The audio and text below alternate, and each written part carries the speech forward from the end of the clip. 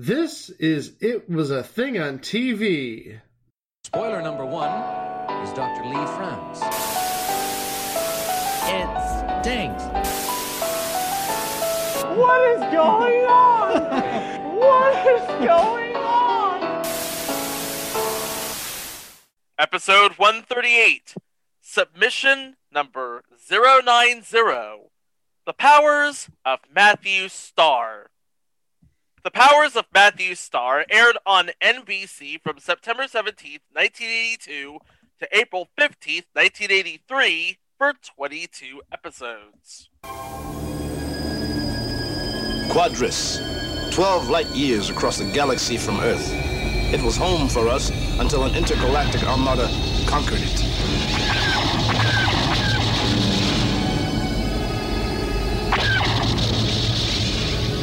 I fought by the royal family's side, but in vain.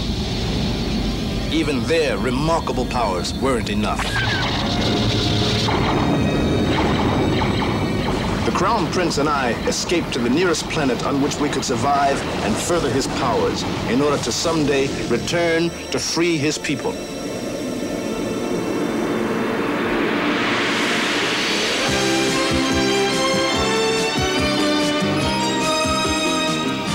Here on Earth, the prince is known as Matthew Star. He's a typical American teenager. He has friends, people who love him, and me, his guardian. I'm the only one who knows how special he is.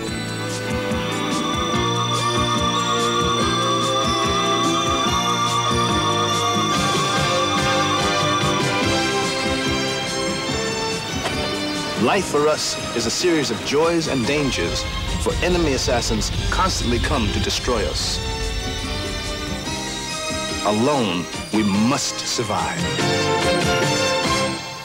Kids, I'm going to tell you the story of a wandering soldier who is trekking a little child through the depths of space.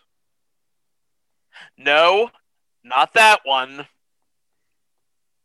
One involving a mop-top 15-year-old and Louis Gossett Jr. Well, what did you think I was talking about? I don't know. I thought you were talking about the upcoming star of HBO's The Last of Us. No, that's a good reference, Greg. I like it. I was talking about the guy who was in Wonder Woman 1984 with crazy-ass mustaches. Life is good, but it can be better. Yes, Pedro, life is good and it can be better, and that is basically the premise of this series, which finds a pair of wandering aliens trapped on Earth just try to survive getting shot at repeatedly by other aliens. Sounds like fun.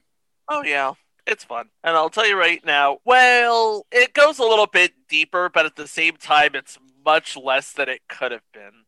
I like to say that The Mandalorian is basically The Powers of Matthew Star if it was given the proper structure. If it didn't involve a cute kid. Hey, Peter Barton is cute.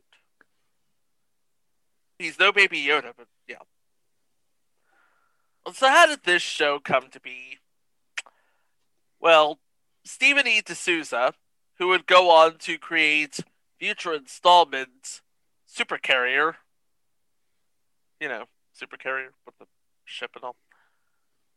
And it was developed by Daniel Wilson, Harve Bennett, Robert Earl, and Alan Bolter. Now, if you don't know who Harve Bennett is, what podcast are you even listening to? What podcast do you even listen to? Because he developed The Mod Squad, among other shows that he did. And not only that, but he was the executive producer on Star Trek's 2, 3, 4, and 5.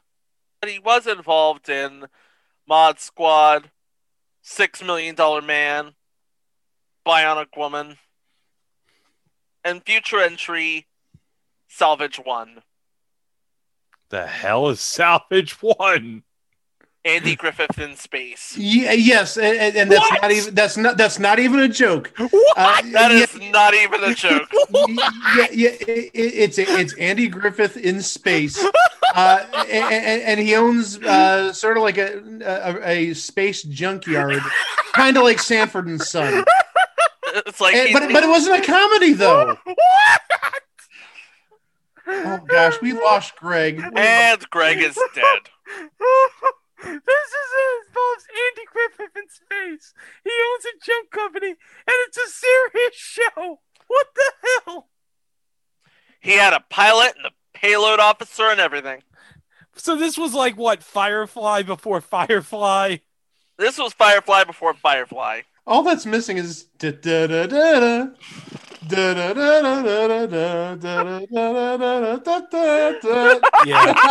And by the way, since I brought up Firefly, I just want to get Gil away so I don't have to discuss Joss Whedon. Joss Whedon. Anyway. Yeah, let's skip that. Okay. But lest you think that Harv Bennett is the only Star Trek connection, there's more. There's so much more.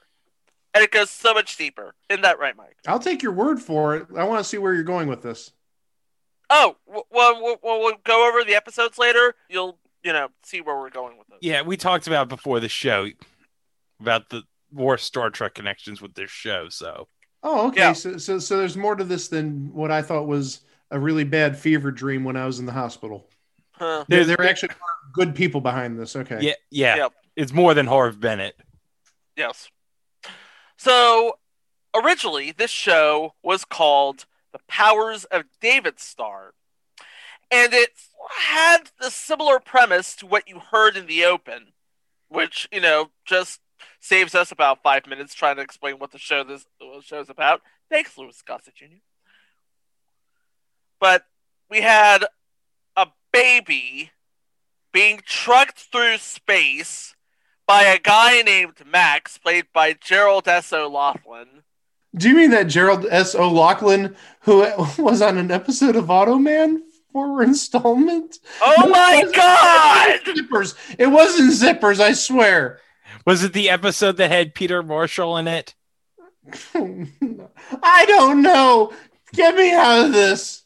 So the original premise takes David Starr, who is now a teenager, and all of a sudden he's developing these strange powers, and Max, who is, rearing him as a guardian of sorts, basically has to tell him, son, you're an alien. You're not just any alien, though. You are the long-lost prince of an alien galaxy. Well, what about my parents? Your parents are dead. Oh, that's terrific. And instead of random assassins from week to week, we have the FBI, which plays into the whole the government agents are bastards trope. Plus, also, this is around the time of E.T., and I just wonder if there's a little connection there in some capacity. Because the government wanted E.T. Governments are bastards. Anyway, it was eventually reworked into the powers of Daniel Starr. They shot a pilot, but they did not cast Gerald S. O'Loughlin in the pilot. They cast Louis Gossett Jr. as the guardian of Daniel Starr. Oh, Peter, I love you. And I love you, Lou Gossett Jr. But when it was ordered to series, they changed his name again to Matthew Starr. Is the first name really that important? Powers of David Starr begat Powers of Daniel Starr, which begat Powers of Matthew Starr. Yes. And they picked up the powers of Daniel Starr, but they renamed him to Matthew Starr. Which, I don't know what the story was behind that. Maybe they figured Matthew Starr was like the least problematic name. I don't know. Maybe. So, what is Matthew Starr doing on Earth? Well, I could tell you, but Louis Gossett Jr. pretty much stole my thunder at the top of the show. He's here as a refugee, hoping to hone his powers to a point where he can return and free his people from... They never say. Oh. They never say who the bad guy is. Hmm. You would think that was important. I guess they figured that later on in the series they'd reveal who the bad guy is, and we never found out who the bad guy is. We never found out who the bad guy... I mean, even in Sliders, we found out who the bad guys were. Yeah, and there weren't any bad guys in Sliders to begin with. Yeah, there was those Cro-Mags or whatever they were Cro-Mags. called. The Cro-Mags. By the way, Tracy Torme is a genius. Just saying. That's one show we will not talk about on this program. Yeah, not even the Sci-Fi Channel seasons, which are terrible. So, Alien Prince, named E-Hawk, now goes by the name Matthew Starr. His guardian, D-High, now goes by the name Walt Shepard. They're on the run from whoever's trying to kill them at the time. And it just so happens that the government's also looking for them. And yet, a tale of two series, basically. Because at the first half, they're on the run from the government. And the second half, they're actually working for the government. But there was actually no sort of explanation as to why that is. It just happened. Why did it just happen? This is confusing. Hey, Greg. Yeah. I have something to declare. What are you going to declare? I'd like to use my money in the bank, please. Cash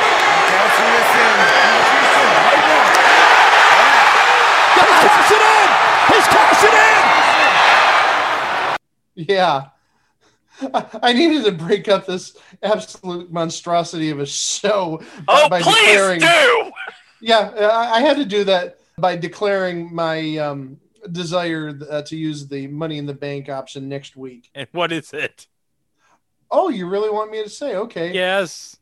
This is a show that it's beloved to me. It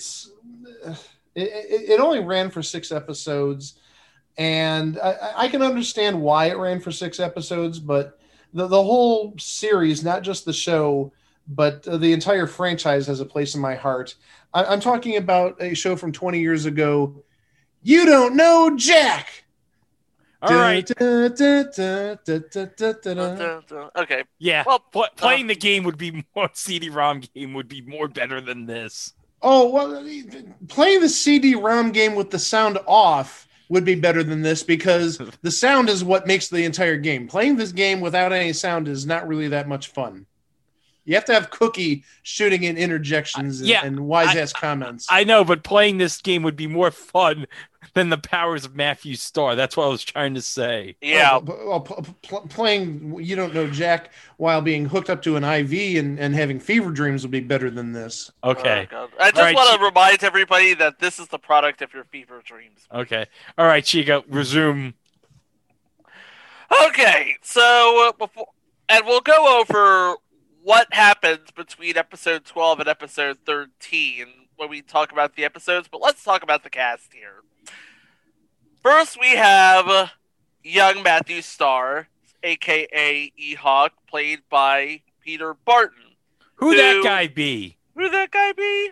Oh, he's just a guy with a nice haircut. But yeah, he was on Sunset Beach for 167 episodes. He was on Burke's Law for 25 episodes, the original Burke's Law from 1994.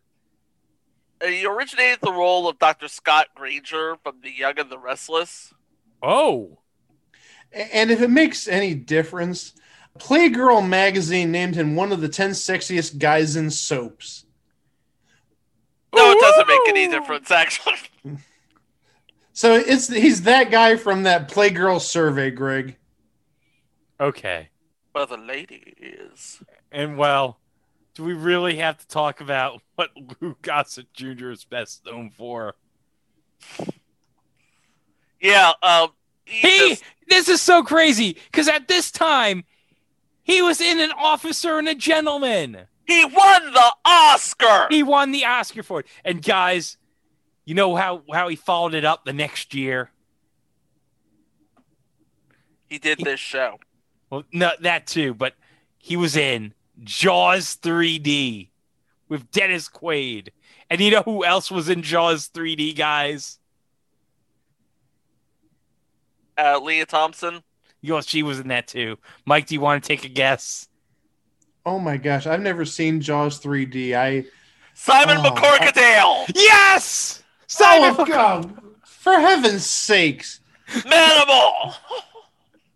Jeez. Everything goes back to Simon McCorkadale.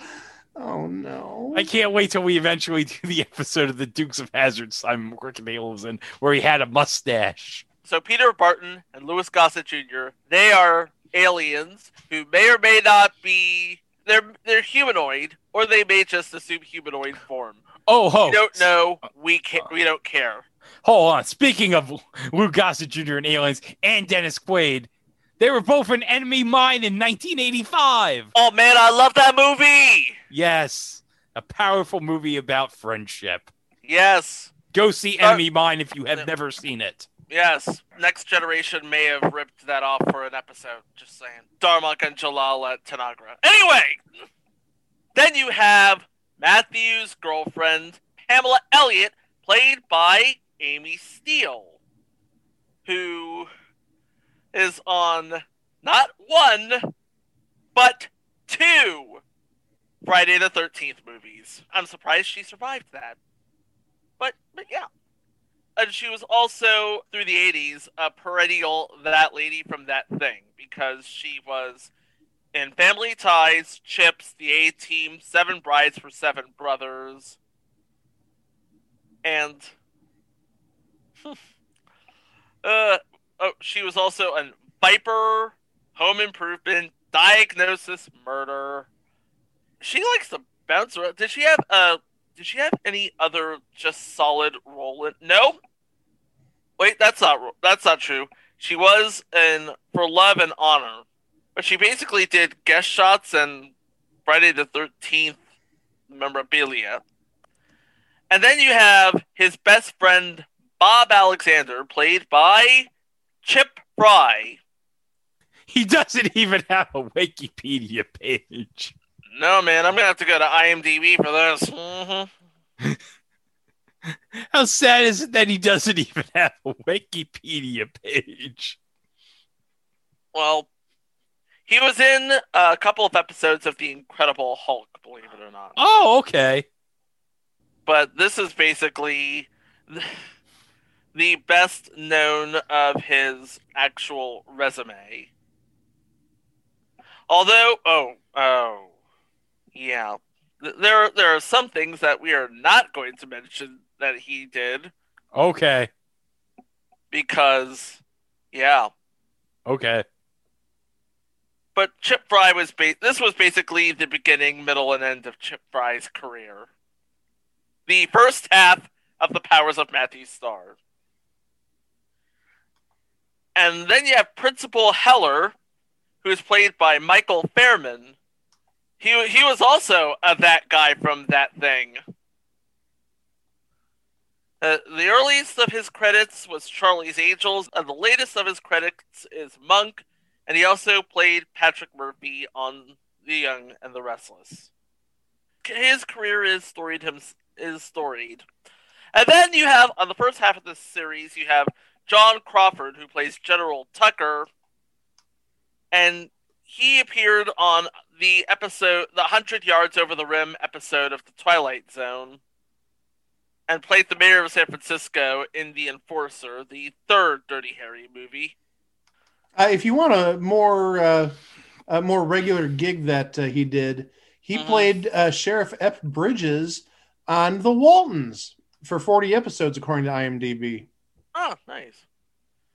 And then midway, and we'll talk more about this when we go over the episodes. I'm guessing Mike's got the episode guide pulled up.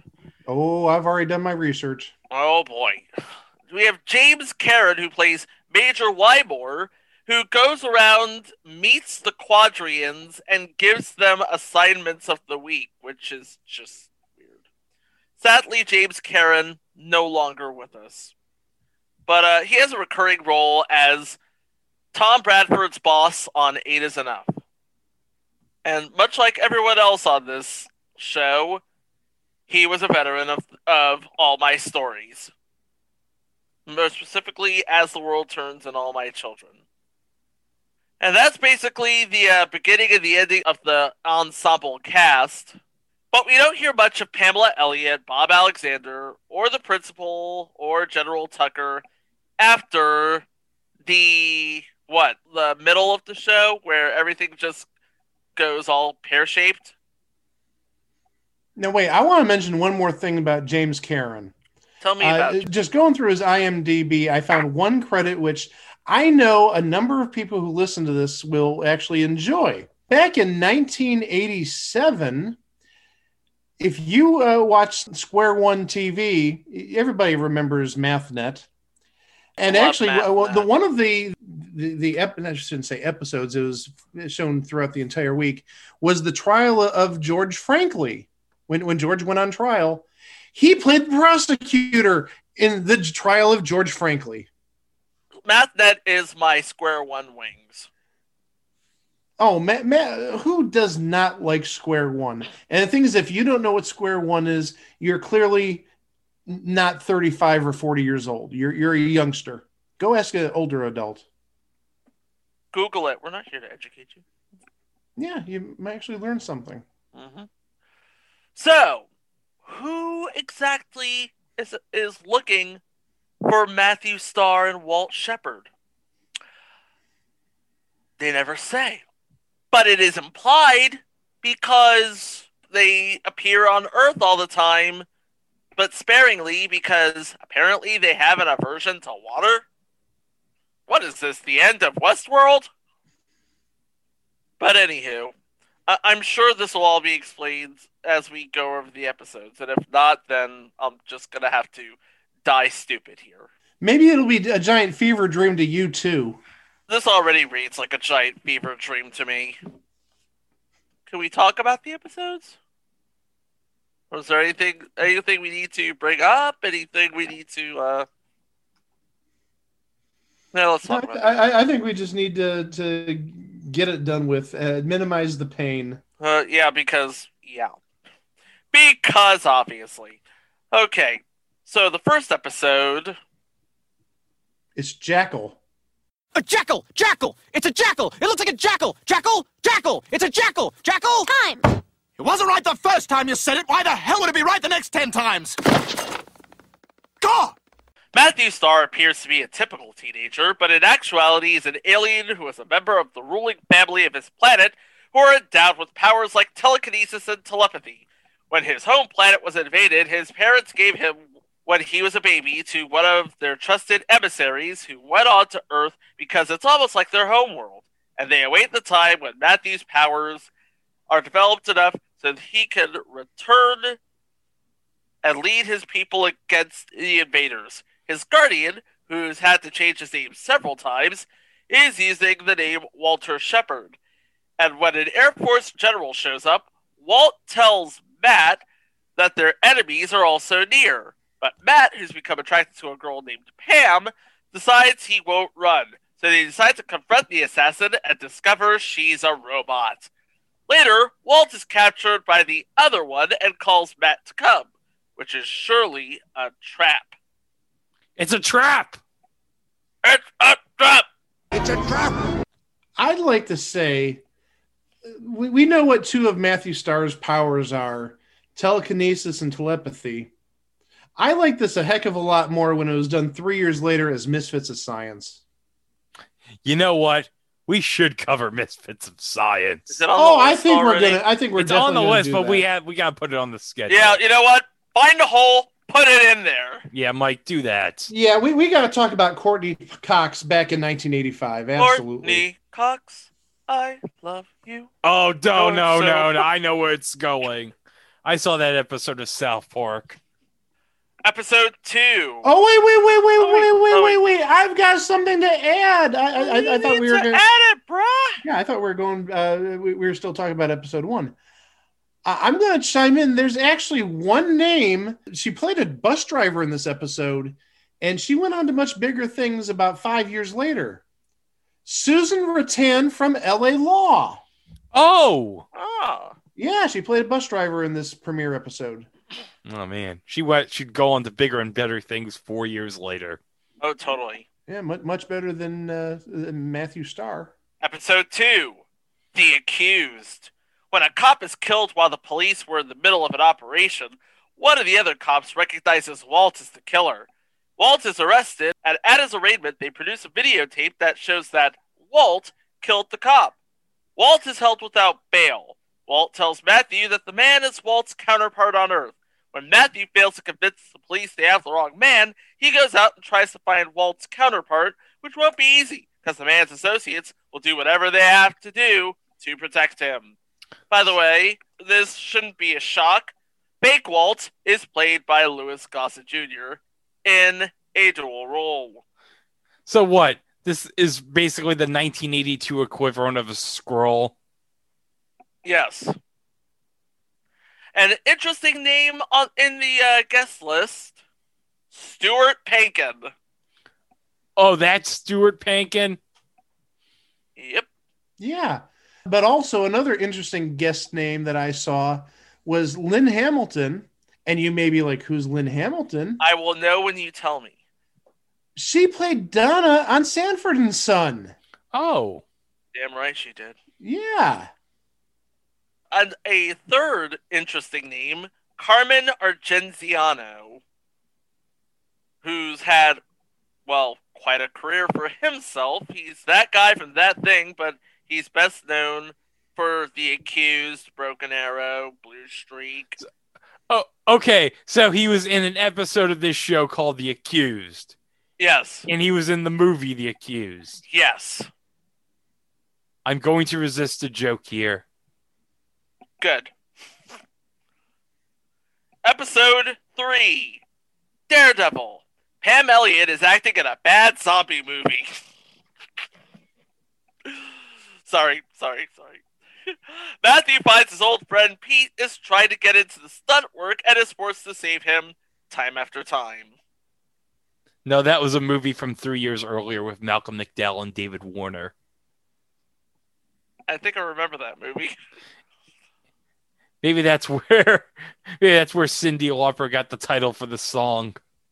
Mm-hmm. And by the way, Corinne Bohrer plays a character named, are you ready for this? Okay, what is it? Cheerleader. Oh, that's not typecasting at all. Oh, no. This was before she became a witch and an au pair to a young Allison Hannigan. We'll talk about that later. Oh, yeah. By the way, Allison Hannigan now in the recently released, as of today when we record his movie on Disney Plus, Flora and Ulysses, which is very good. I'm going to watch that. It's very good. I want to watch that. No, and we should also add, directing this episode, a name we've mentioned in the past, Bruce Bilson. Yep.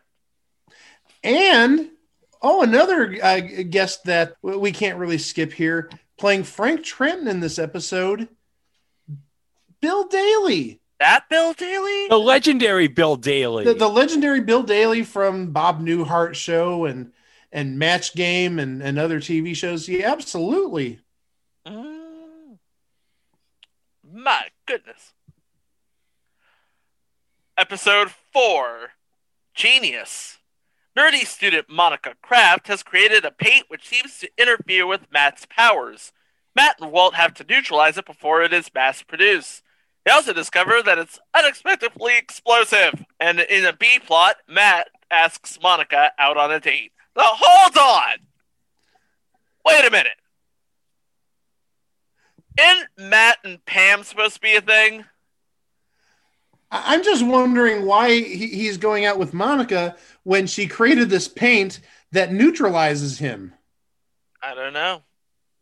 I absolutely have no idea. That seems sort of counterproductive, but also, as you said, doesn't he already have a girlfriend? Yeah. Maybe it's like Saved by the Bell continuity. No, we're getting to that. Oh. An interesting note: the director Bob Claver whose credits include, as a director, Out of This World, Charles in Charge, The Monsters Today, Small Wonder, Leave It to Beaver, basically your whole crappy playlist of your childhood. Oh, that's great. We will be talking about some of his credits in future episodes. And I'm just here to add that playing a security guard, at least in his IMDb profile, he goes by the name Beans Morocco. What? I'm just sorry.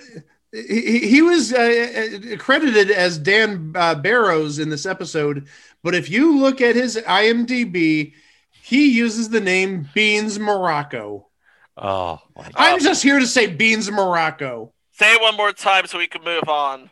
Beans Morocco. Next episode. Prediction. Matthew's friend Bob is drag racing with hottie Becky Vance on board. He saves them from a crash and in the process sees something disturbing in her mind. The vision turns out to be a prediction. It's not that this show's going to be canceled in 6 months, is it? Don't I wish.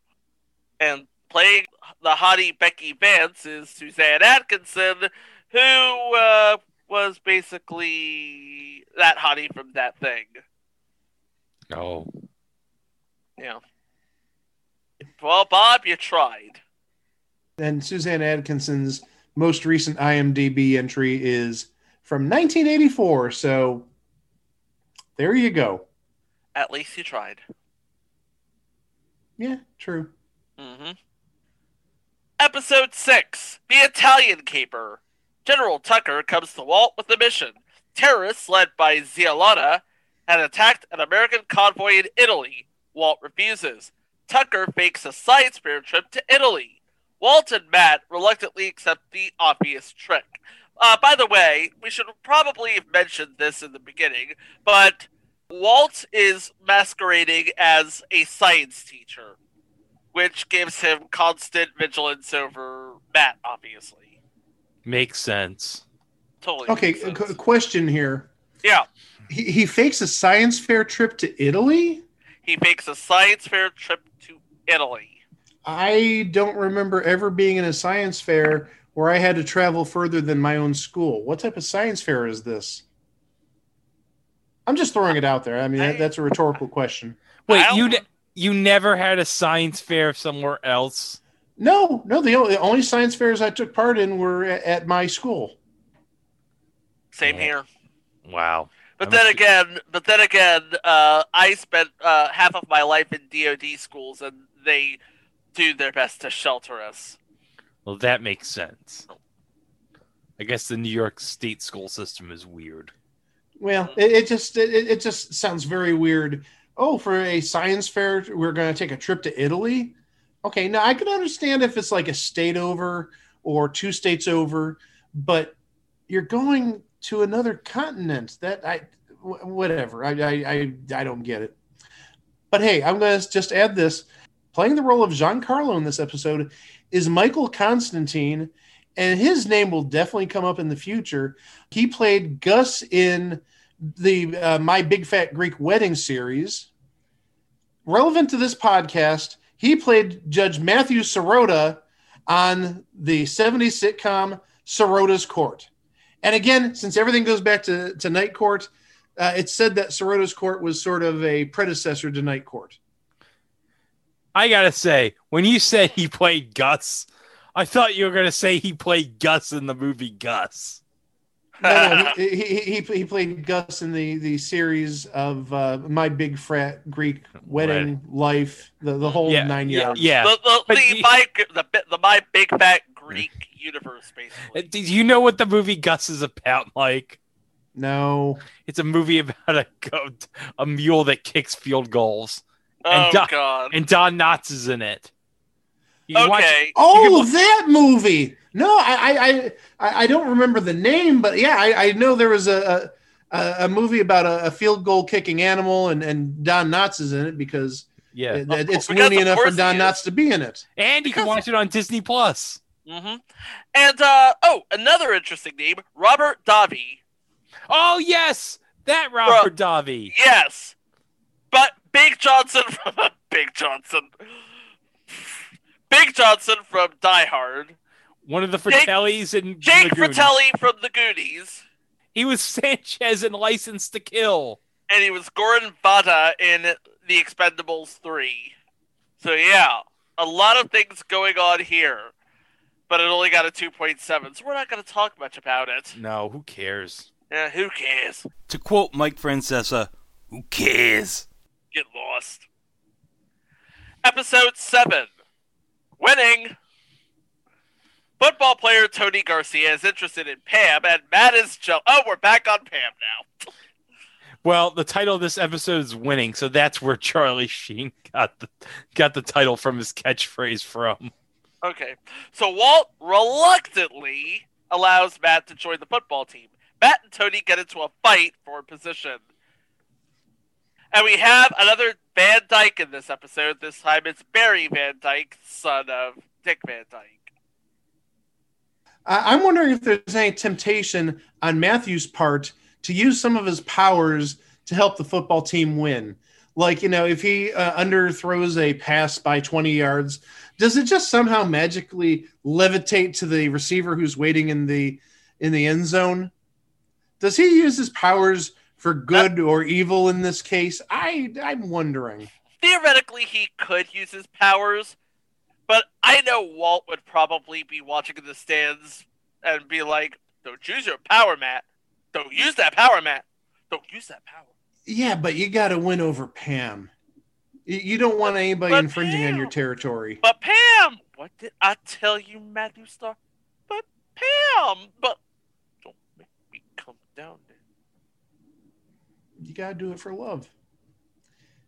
He would do anything for love. He just wouldn't do that.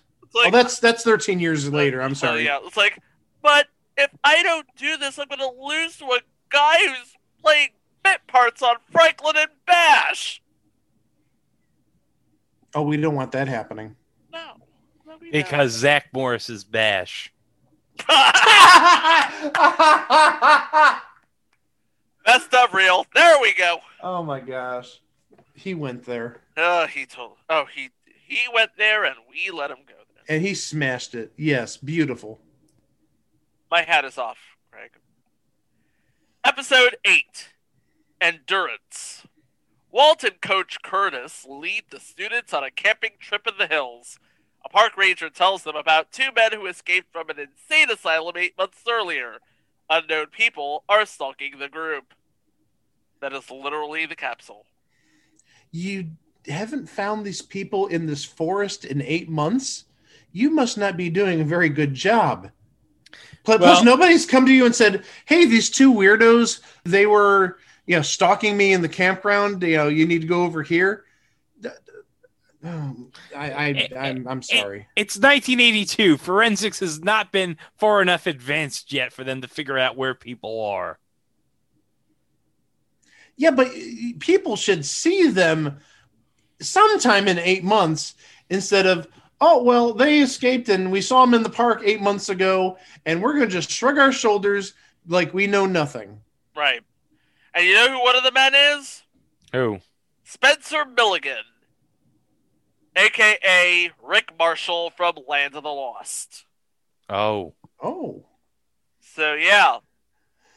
Yeah, he's been stuck in the forest for 8 months. He's really in the Land of the Lost. Tell you what. Jeez. I'm sorry. Tell you what. He's no Timothy Bottoms. Chico got it. Because they played the same character on different runs of Land of the Lost.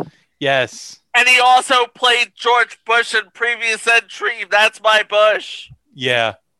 He was also the mysterious loser. Oh, he's no Beans Morocco either. Anyway, episode 9, The Triangle. Oh, this is the big one because the director. This is the Wham episode here. Yes. It's Pam's birthday. Bad news arrives. Her beloved Uncle Ron has gone missing during a treasure hunt. Pam initiates her own mission, and Matt reluctantly joins her. I'm sorry. I was just ready. Did somebody say treasure hunt? Oh no.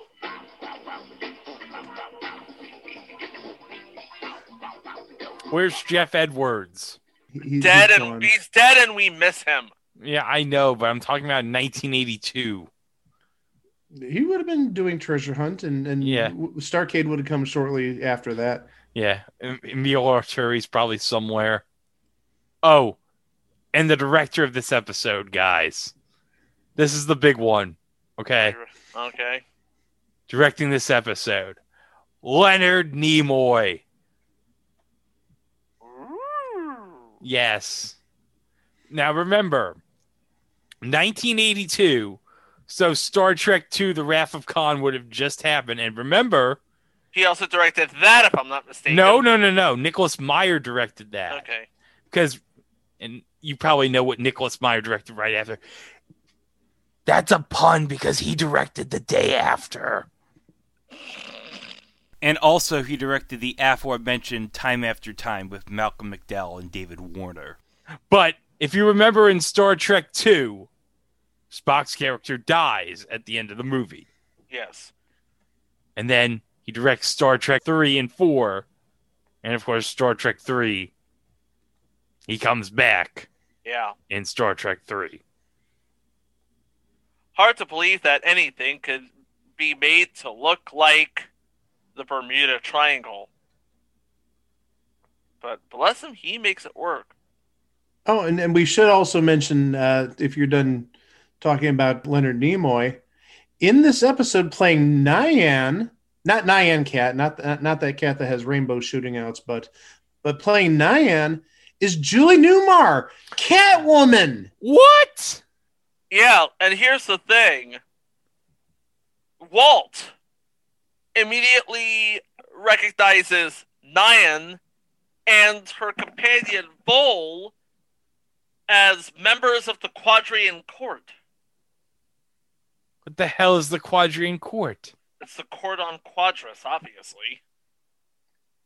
They are and the explanation is Nyan explains that they are the messengers promised in Ehawk's 15th year, and Walt confirms this, telling Matt when they did not come, he chose not to worry. But they did come, and because Matthew's father is killed, therefore Matthew is made king of Quadris. And he takes the Creed of Kings, and Walt picks up the ceremony where Vol is unable to finish. Matt pulls the crystal from the heart of the Kashat and holds it up to the firelight, mesmerized as he's made king of Quadris. Now, the Kashat was supposed to be a birthday present to Pam, because nothing says I love you than an alien artifact from your own planet. Well, right? So yeah, those two were Julie Newmar as an alien.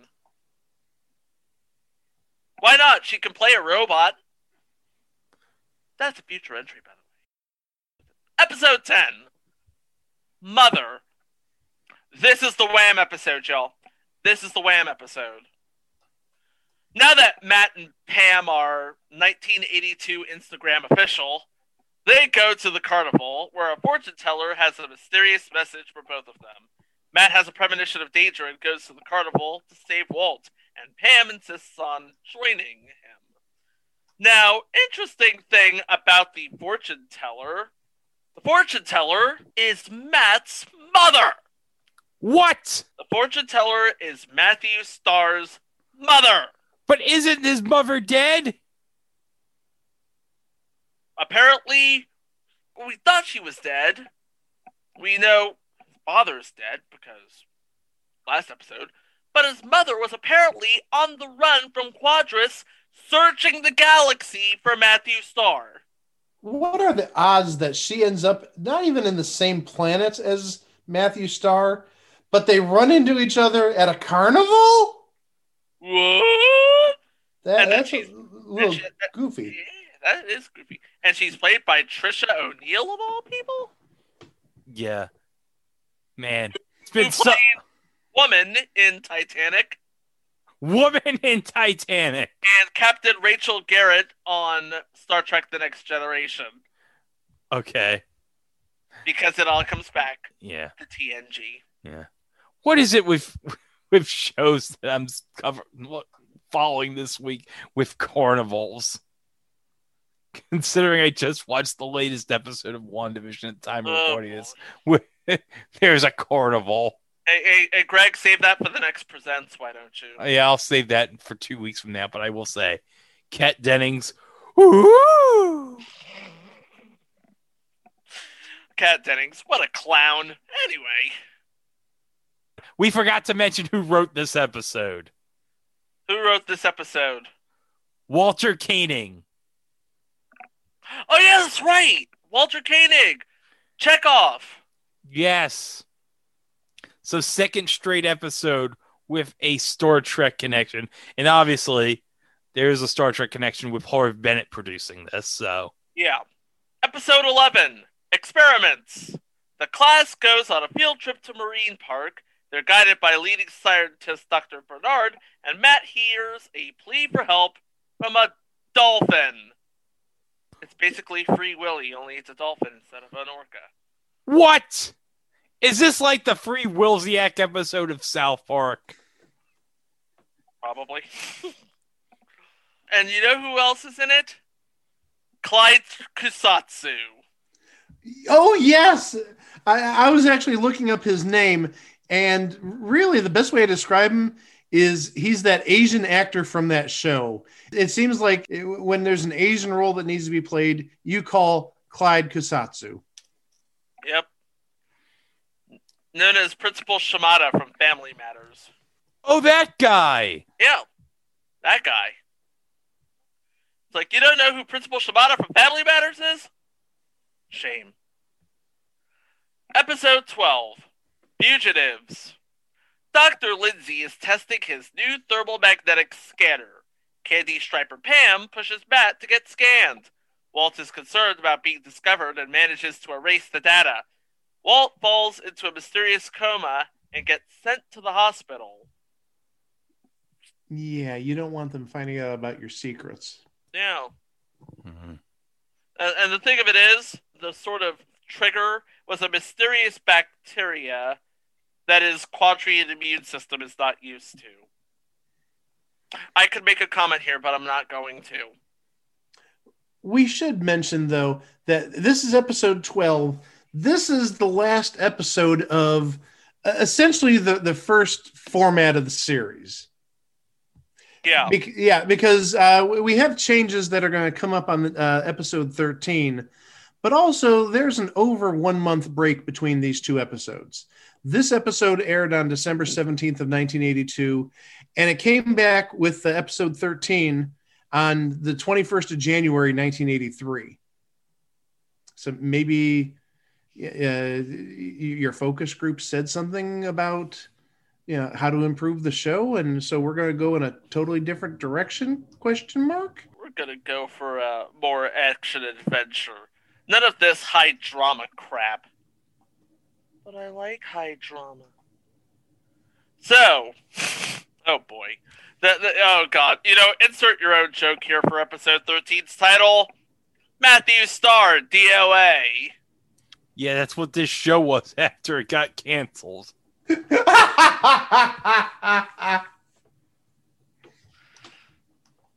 Wymore takes over from General Tucker and sends the guys on a mission. Matthew has new powers, Pam is no longer on the show, and he asks out hottie Carrie Saxon. I guess in that month between the last episode and this episode, he breaks up with Pam, gains full maturity and new powers, and apparently has a new boss that appears out of nowhere.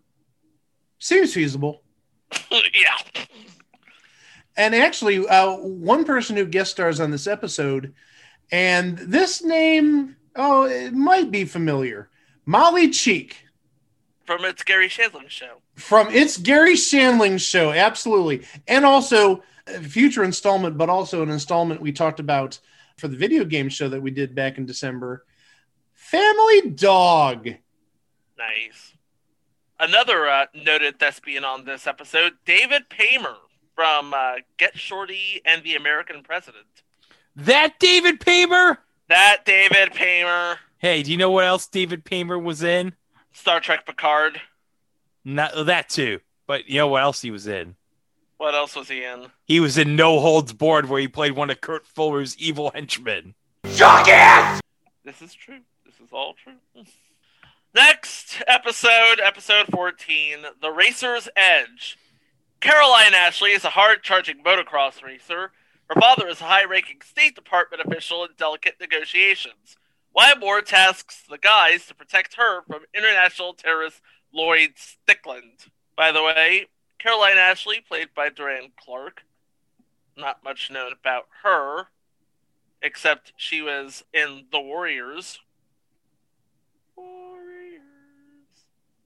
Oh, but another guest on this episode, and we've mentioned him in the past, playing Burnside, Joel Brooks. Right. My Sister Sam played Pyramid quite often in the 80s. Oh, and Joel Brooks was a guest star on previous installment, We Got It Made. Awesome. Episode 15. Dead Man Tanned. Wymore sends the guys to Las Vegas to investigate crime boss Dan Beats. They infiltrate the casino, which Beats uses to corrupt public officials. Oh no!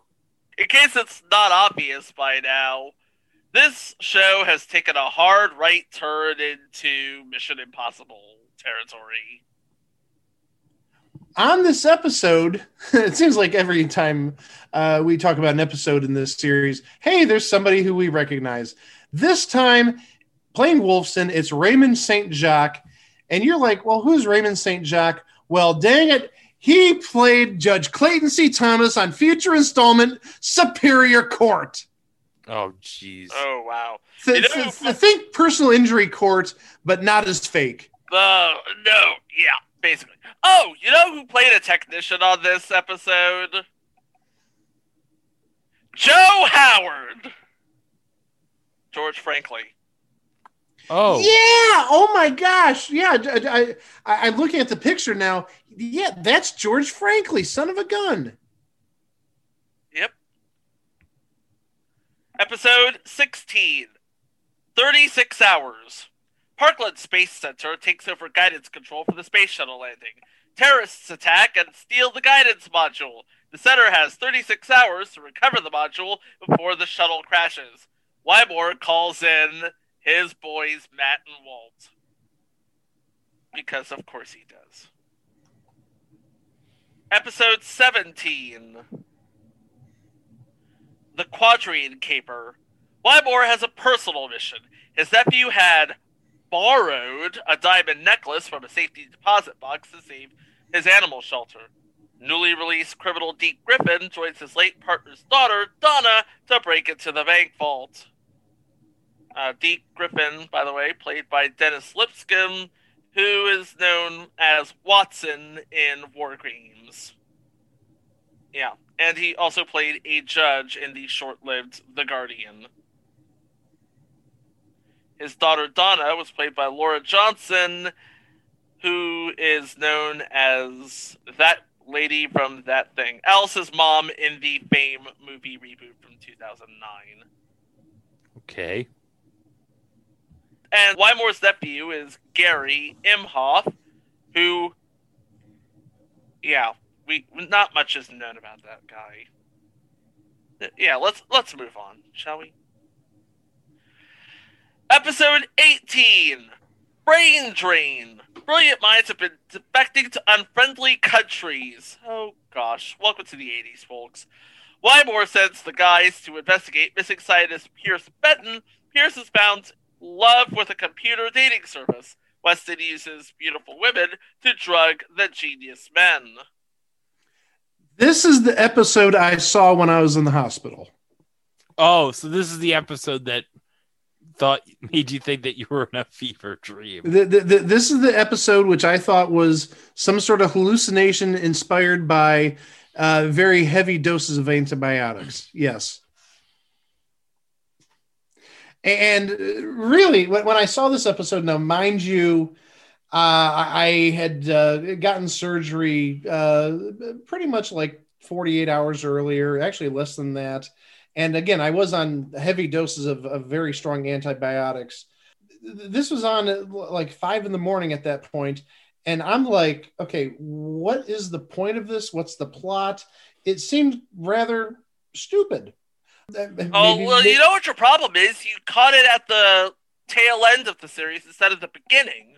Well, then that may very well be a great point, but it was just very weird. And really, Matthew Starr didn't use many of his powers in this episode. There's 2 that come to mind. One was he was playing cards with Walt, and he turned all of Walt's cards blank for whatever reason. Again, I was heavily dosed on antibiotics at that time. But also, second, in the with the dating company, Matthew used his powers, his telepathy powers, to mysteriously grab a file from the what would you call it? The file cabinet. The file, yeah, it was more or less like a file cabinet. It was a computer. It would have to be a computerized file cabinet because it's a computerized dating service. Well, it could be computer cards, but the thing is, he uses telepathy to grab this file from not a normal filing cabinet. I would almost equate it to like when you go to the doctor or a dentist, where it's like an open file cabinet with all like the first letters of the client's name on the folder. You know what I'm talking about. You're a pro in the business. Yeah. It was those types of file cabinets. It wasn't like your file cabinet you might see in an office where you have to hold down a button and then open the drawer. Yeah, I know what you're talking about. Yeah, so those are the only powers I remember seeing being used. So it's like, why is it called the powers of Matthew Starr if, okay, one is to deceive your guardian playing cards, and the other is just to be sneaky to grab a file while a secretary is at work at this dating company service. Yeah. Just throwing that out there. Now you can see why I thought this is one giant fever dream back in October. Oh, it's about to get crazy. We're about to venture into crazy town here. Oh, no. Episode 19, The Great Waldo Shepherd. The plane is stolen to be used for gun running. Unbeknownst to the criminals, they've also stolen a briefcase full of NATO secrets. The only clue is a patch for Lucky Lindy Air Show. Matt and Walt infiltrate the air show as the new Wing Walker. So apparently his new powers involve wing walking. Yeah, it seems like the last half of these episodes, they've sort of doubled down on the goofiness. Yeah. Maybe not goofiness. Maybe I should say absurdity. Absurdity. Yeah. It's basically, okay, what sort of hijinks can we put Matt and Walt in week after week instead of, story development? You remember story development, right? Yes. It's like, I bet during one of these missions, Matt's just looking at Walt and Walt's just looking at Matt and he's thinking, why are we even here? Didn't I used to go to high school? Maybe he was Beans Baxter 5 years early. Oh, boy. I'm sorry, just had to throw that out there. Episode 20. The Road Rebels. A warehouse is robbed. Wymore suspects a gang of youths with inside police info. Wymore sends in Walt as a cop, and Matt goes undercover as a violent criminal. An interesting name that appears in this episode is John Grise. You remember from the first 2 seasons of Martin and also Napoleon Dynamite. Yes, he was Uncle Rico. Yep. Oh. If Coach had put him in the fourth quarter, they would have been Saint champs, no doubt. Yep. Episode 21, which, for all intents and purposes, is the last episode, for all intents and purposes. Swords and Quests. Does this remind you of anything? A toy company sponsors a Swords and Quests game with sinister motives. Unbeknownst to the gamers, one of the players is killed. Matt is eager to join and replaces the missing player. Walt is suspicious and investigates. I want to add, and this is something I noticed and told both Chico and Greg about before we recorded the show. If you look at the ratings for each individual episode of this series, every single episode has no more, actually less, I should say, than 4 stars out of 10 on IMDb. This episode has an 8.4 out of 10 rating. Well, who directed this episode, Mike? Well, that's a good point. I was also going to say, since this is technically the last episode, maybe everybody was just so happy that it's gone forever. Well, but directing the episode, yes. Say it, Greg. This is great. Lou Gossett Jr. directed the episode. He's like, screw this. I'm going to show you all how it's done. That's why it's rated 8.4 out of 10 on IMDb. Well, also, I made the connection earlier talking about Swords and Quests. Boy, that sounds an awful lot like something that was very hot in the early 80s. Dungeons and Dragons. Oh, Does this remind you of anything? Yeah, I think Gary Gygax would have something to say about that. Yeah. Gary.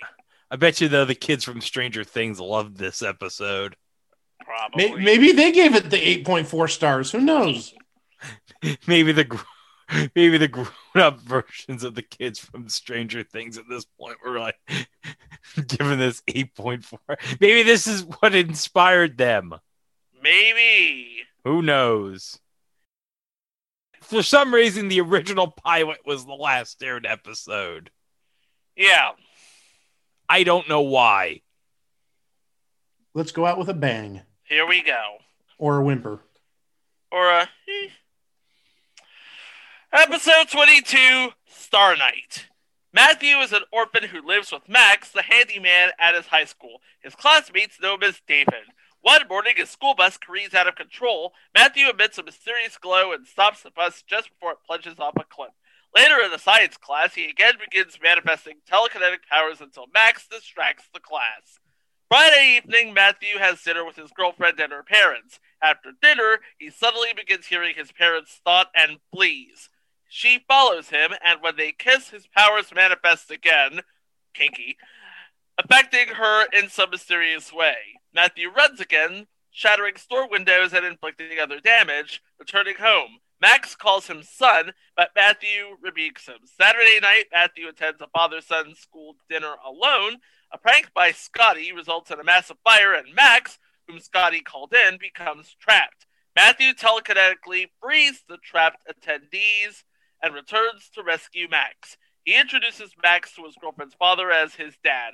Meanwhile, a mysterious government agent who witnessed Matthew's arrival on Earth 15 years earlier is closing in. And none of that matters because that all gets ignored in the series. Yes.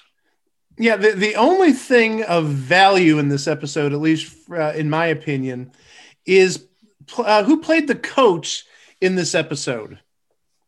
And I'm going to assume it's a basketball coach because once you hear the name, you should make the connection.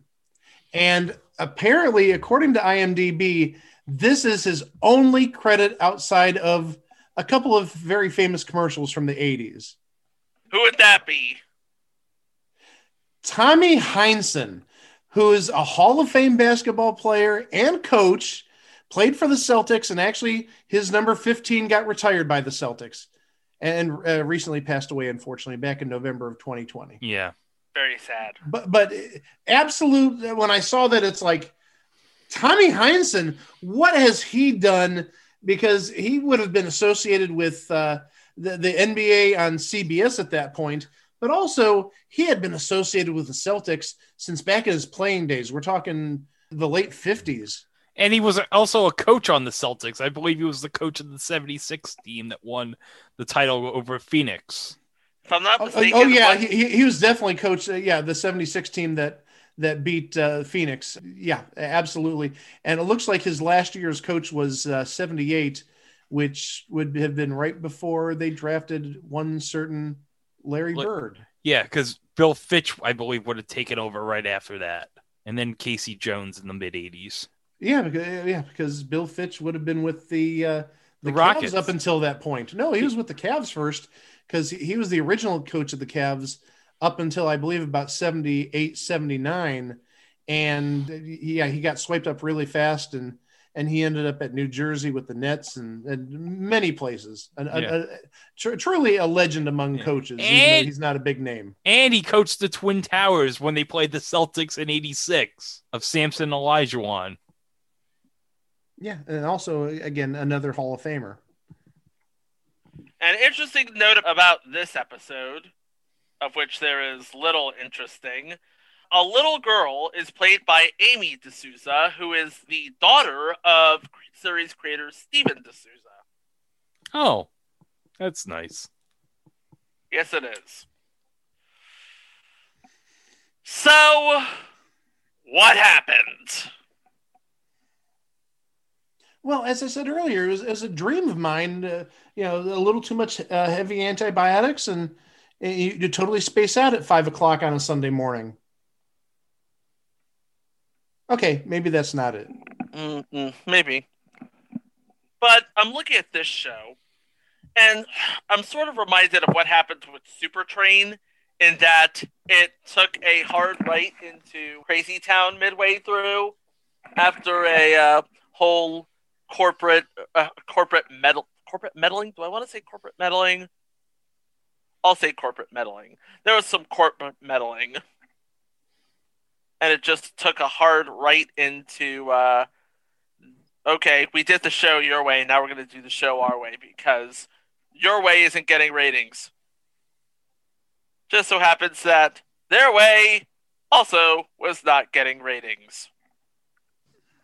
An interesting thing, the show has a bit of a legacy. The Powers of Matthew Starr actually ranked on TV Guide's 50 worst shows of all time, number 22. Is this the same list that had the Ropers on it? Probably. Oh, yeah, because, according to them, the Ropers was the 49th worst show of all time. Yeah, my ass, it was the 49th worst show of all time. But the Powers of Matthew Starr, yeah, that deserves to be on the 22nd worst show of all time. I don't care. There you go. Just, gosh. And I think we should add, it's actually in reruns now. That again, that's how I saw it, because it actually airs on MeTV. MeTV at like 5 or 6 in the morning on Sundays. Yeah, again, Insomniac Theater, or in my case, if you can't fall asleep because of surgery you had a couple days earlier. There you go. So, taking a look at the competition that was it was up against, it aired 8 o'clock to 9 o'clock Eastern on Friday nights. And there was a little show that aired on CBS at that time called The Dukes of Hazzard. Ooh. Yeah. And ABC at that time looked like it was just more or less putting in shows. They were showing different movies, and actually the first week it was up against some sort of special with Miss Piggy. But it wasn't. It was sort of dead from the beginning. But then ABC, later in that 82-83 season, they put Benson in at 8 o'clock. Oh yeah, that'll do it. And surprisingly, what aired at 9 o'clock on NBC right after The Powers of Matthew Starr, a beloved show that had a decent run, Knight Rider. And I believe, if I'm not mistaken, that would have been it. What was it? Its second season? It would have. I think it would have just debuted, wouldn't it? Yeah, I thought 82 would be the first season of Knight Rider. Just double check. Yeah, that would be the first season of Knight Rider, which basically substitutes Matthew Starr for David Hasselhoff and Walt Shepard for a talking cart. Oh, yeah. Because, honestly, let's be honest. People want to see William Daniels as a talking car. That's what people want to see. Give the people what they want. Yeah, but they missed out on Lou Gossett Jr. Well, Lou Gossett Jr., he's okay. Hey, he got an Oscar for... He got an Oscar. He got an Oscar. What more does he have to prove? No, nothing. No, nothing. Absolutely not. And he got Iron Eagle later. Oh, God. Yep. And Enemy Mine. Can we talk about Enemy Mine again? Yeah. Be much better than talking about the powers of Matthew Starr. Yeah. And you know what else Lou Gossett has done? What? He signed cards in Americana. He had trading cards in Americana. Oh, yeah. I forgot he did. Yep. Yeah. Oh, no. What are you doing? No. I know what you're thinking. The answer is no. Oh, thank God. Good. Because honestly, what could you find for that sort of thing? No, I was just making the connection that I thought Lou Gossett Jr. had a card in that series, and actually, I think somewhere in my collection, I have a swatch card of his. I do think I did get a swatch of his from Americana like years ago. That's in one of my binders. Yeah, I think I pulled one from one of the boxes of Americana that I purchased again like 14 years ago at this point. And I think I only bought that as a gag because my brother loves Iron Eagle so much. Hey, Iron Eagle made Lou Gossett Jr.'s career, okay? No, an Officer and a Gentleman did. No. Being an Americana did. Just admit it. Yeah. Okay. All right. So what do we have to say about the powers of Matthew Starr? The powers of Matthew Starr. Hey, Harv Bennett produced it. Walter Koenig wrote an episode. Leonard Nimoy directed an episode. Lou Gossett directed another episode. And put it all together, you know what you have? You have a thing on TV. I also think you have empirical evidence that apparently I didn't have a fever dream. Well, you'd be the first. Or the last. Or however. But, again, Powers of Matthew Starr, if you are so interested, it actually airs on MeTV in your local area, if I'm not mistaken, at 6:30 in the morning on Saturdays. They changed time slots. Let me check. Maybe in your area. I gotta check my area. Well, while Greg checks that out, it's also available on DVD. Yeah. The whole series was released on DVD in 2018, for better or for worse. Okay, the Powers of Matthew Starr, at least here in New York, airs on the MeTV affiliate at 6 in the morning on Sundays. Okay, so it's 6 in the morning. Yep, it airs at 6 in the morning here too. Because we get MeTV on oh my God, it airs right before Saved by the Bell. What a great combination. No. You get Lou Gossett Jr. and then you get Zach Morris. Who is trash. Who is trash, as we've already mentioned. And he's also Bash. He's trash and Bash. To think, that guy goes on to be the governor of California. Yeah. I'm looking at this MeTV Saturday morning schedule, and it's basically Saturday morning fever dreams all day. You wake up with Saved by the Bell, you go to bed with Columbo. With Peter Falk as Columbo. It's good stuff. You know what else is good stuff? What? Our website, itwasathingontv.com, where you can find all of our episodes, our mini-sodes, our live shows, our social media feeds, and, of course, links to our good friends at the Place to Be Nation. What do we have this week, Greg? Well, this week we have... we got Little Bush. But we also got the AF, and we also got that stupid Barack Obama commemorative gold plate. Which you do not eat off of Obama's face. Do not eat off of Obama. Please don't eat. Those plates... Those are meant to be a cherished family heirloom for generations to come. They should not be eaten on. But I gotta say something. Okay, we saw in the ad how they had the electoral vote count as undetermined, getting 27 electoral votes. I hope to God they corrected that later. Or did the American Historic Society was like, no one's going to care. It looks good to us. It looks good. It looks good. It looks good. Looks good. Oh, it looks good.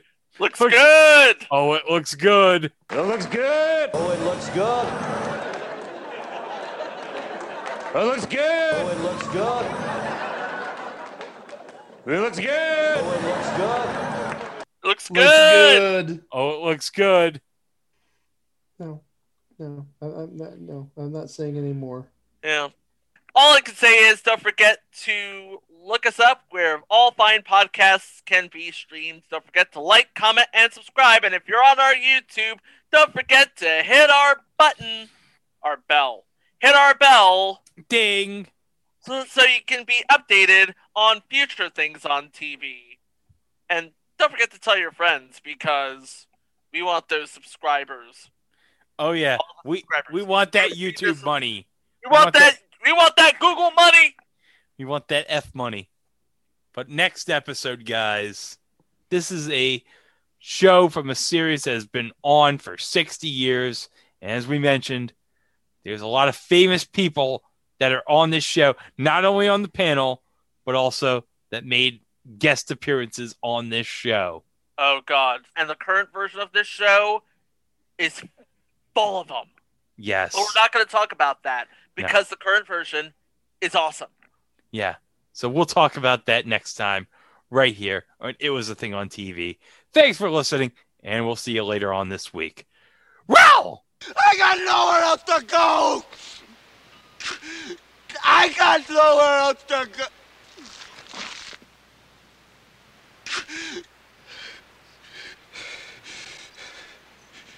I got nothing else.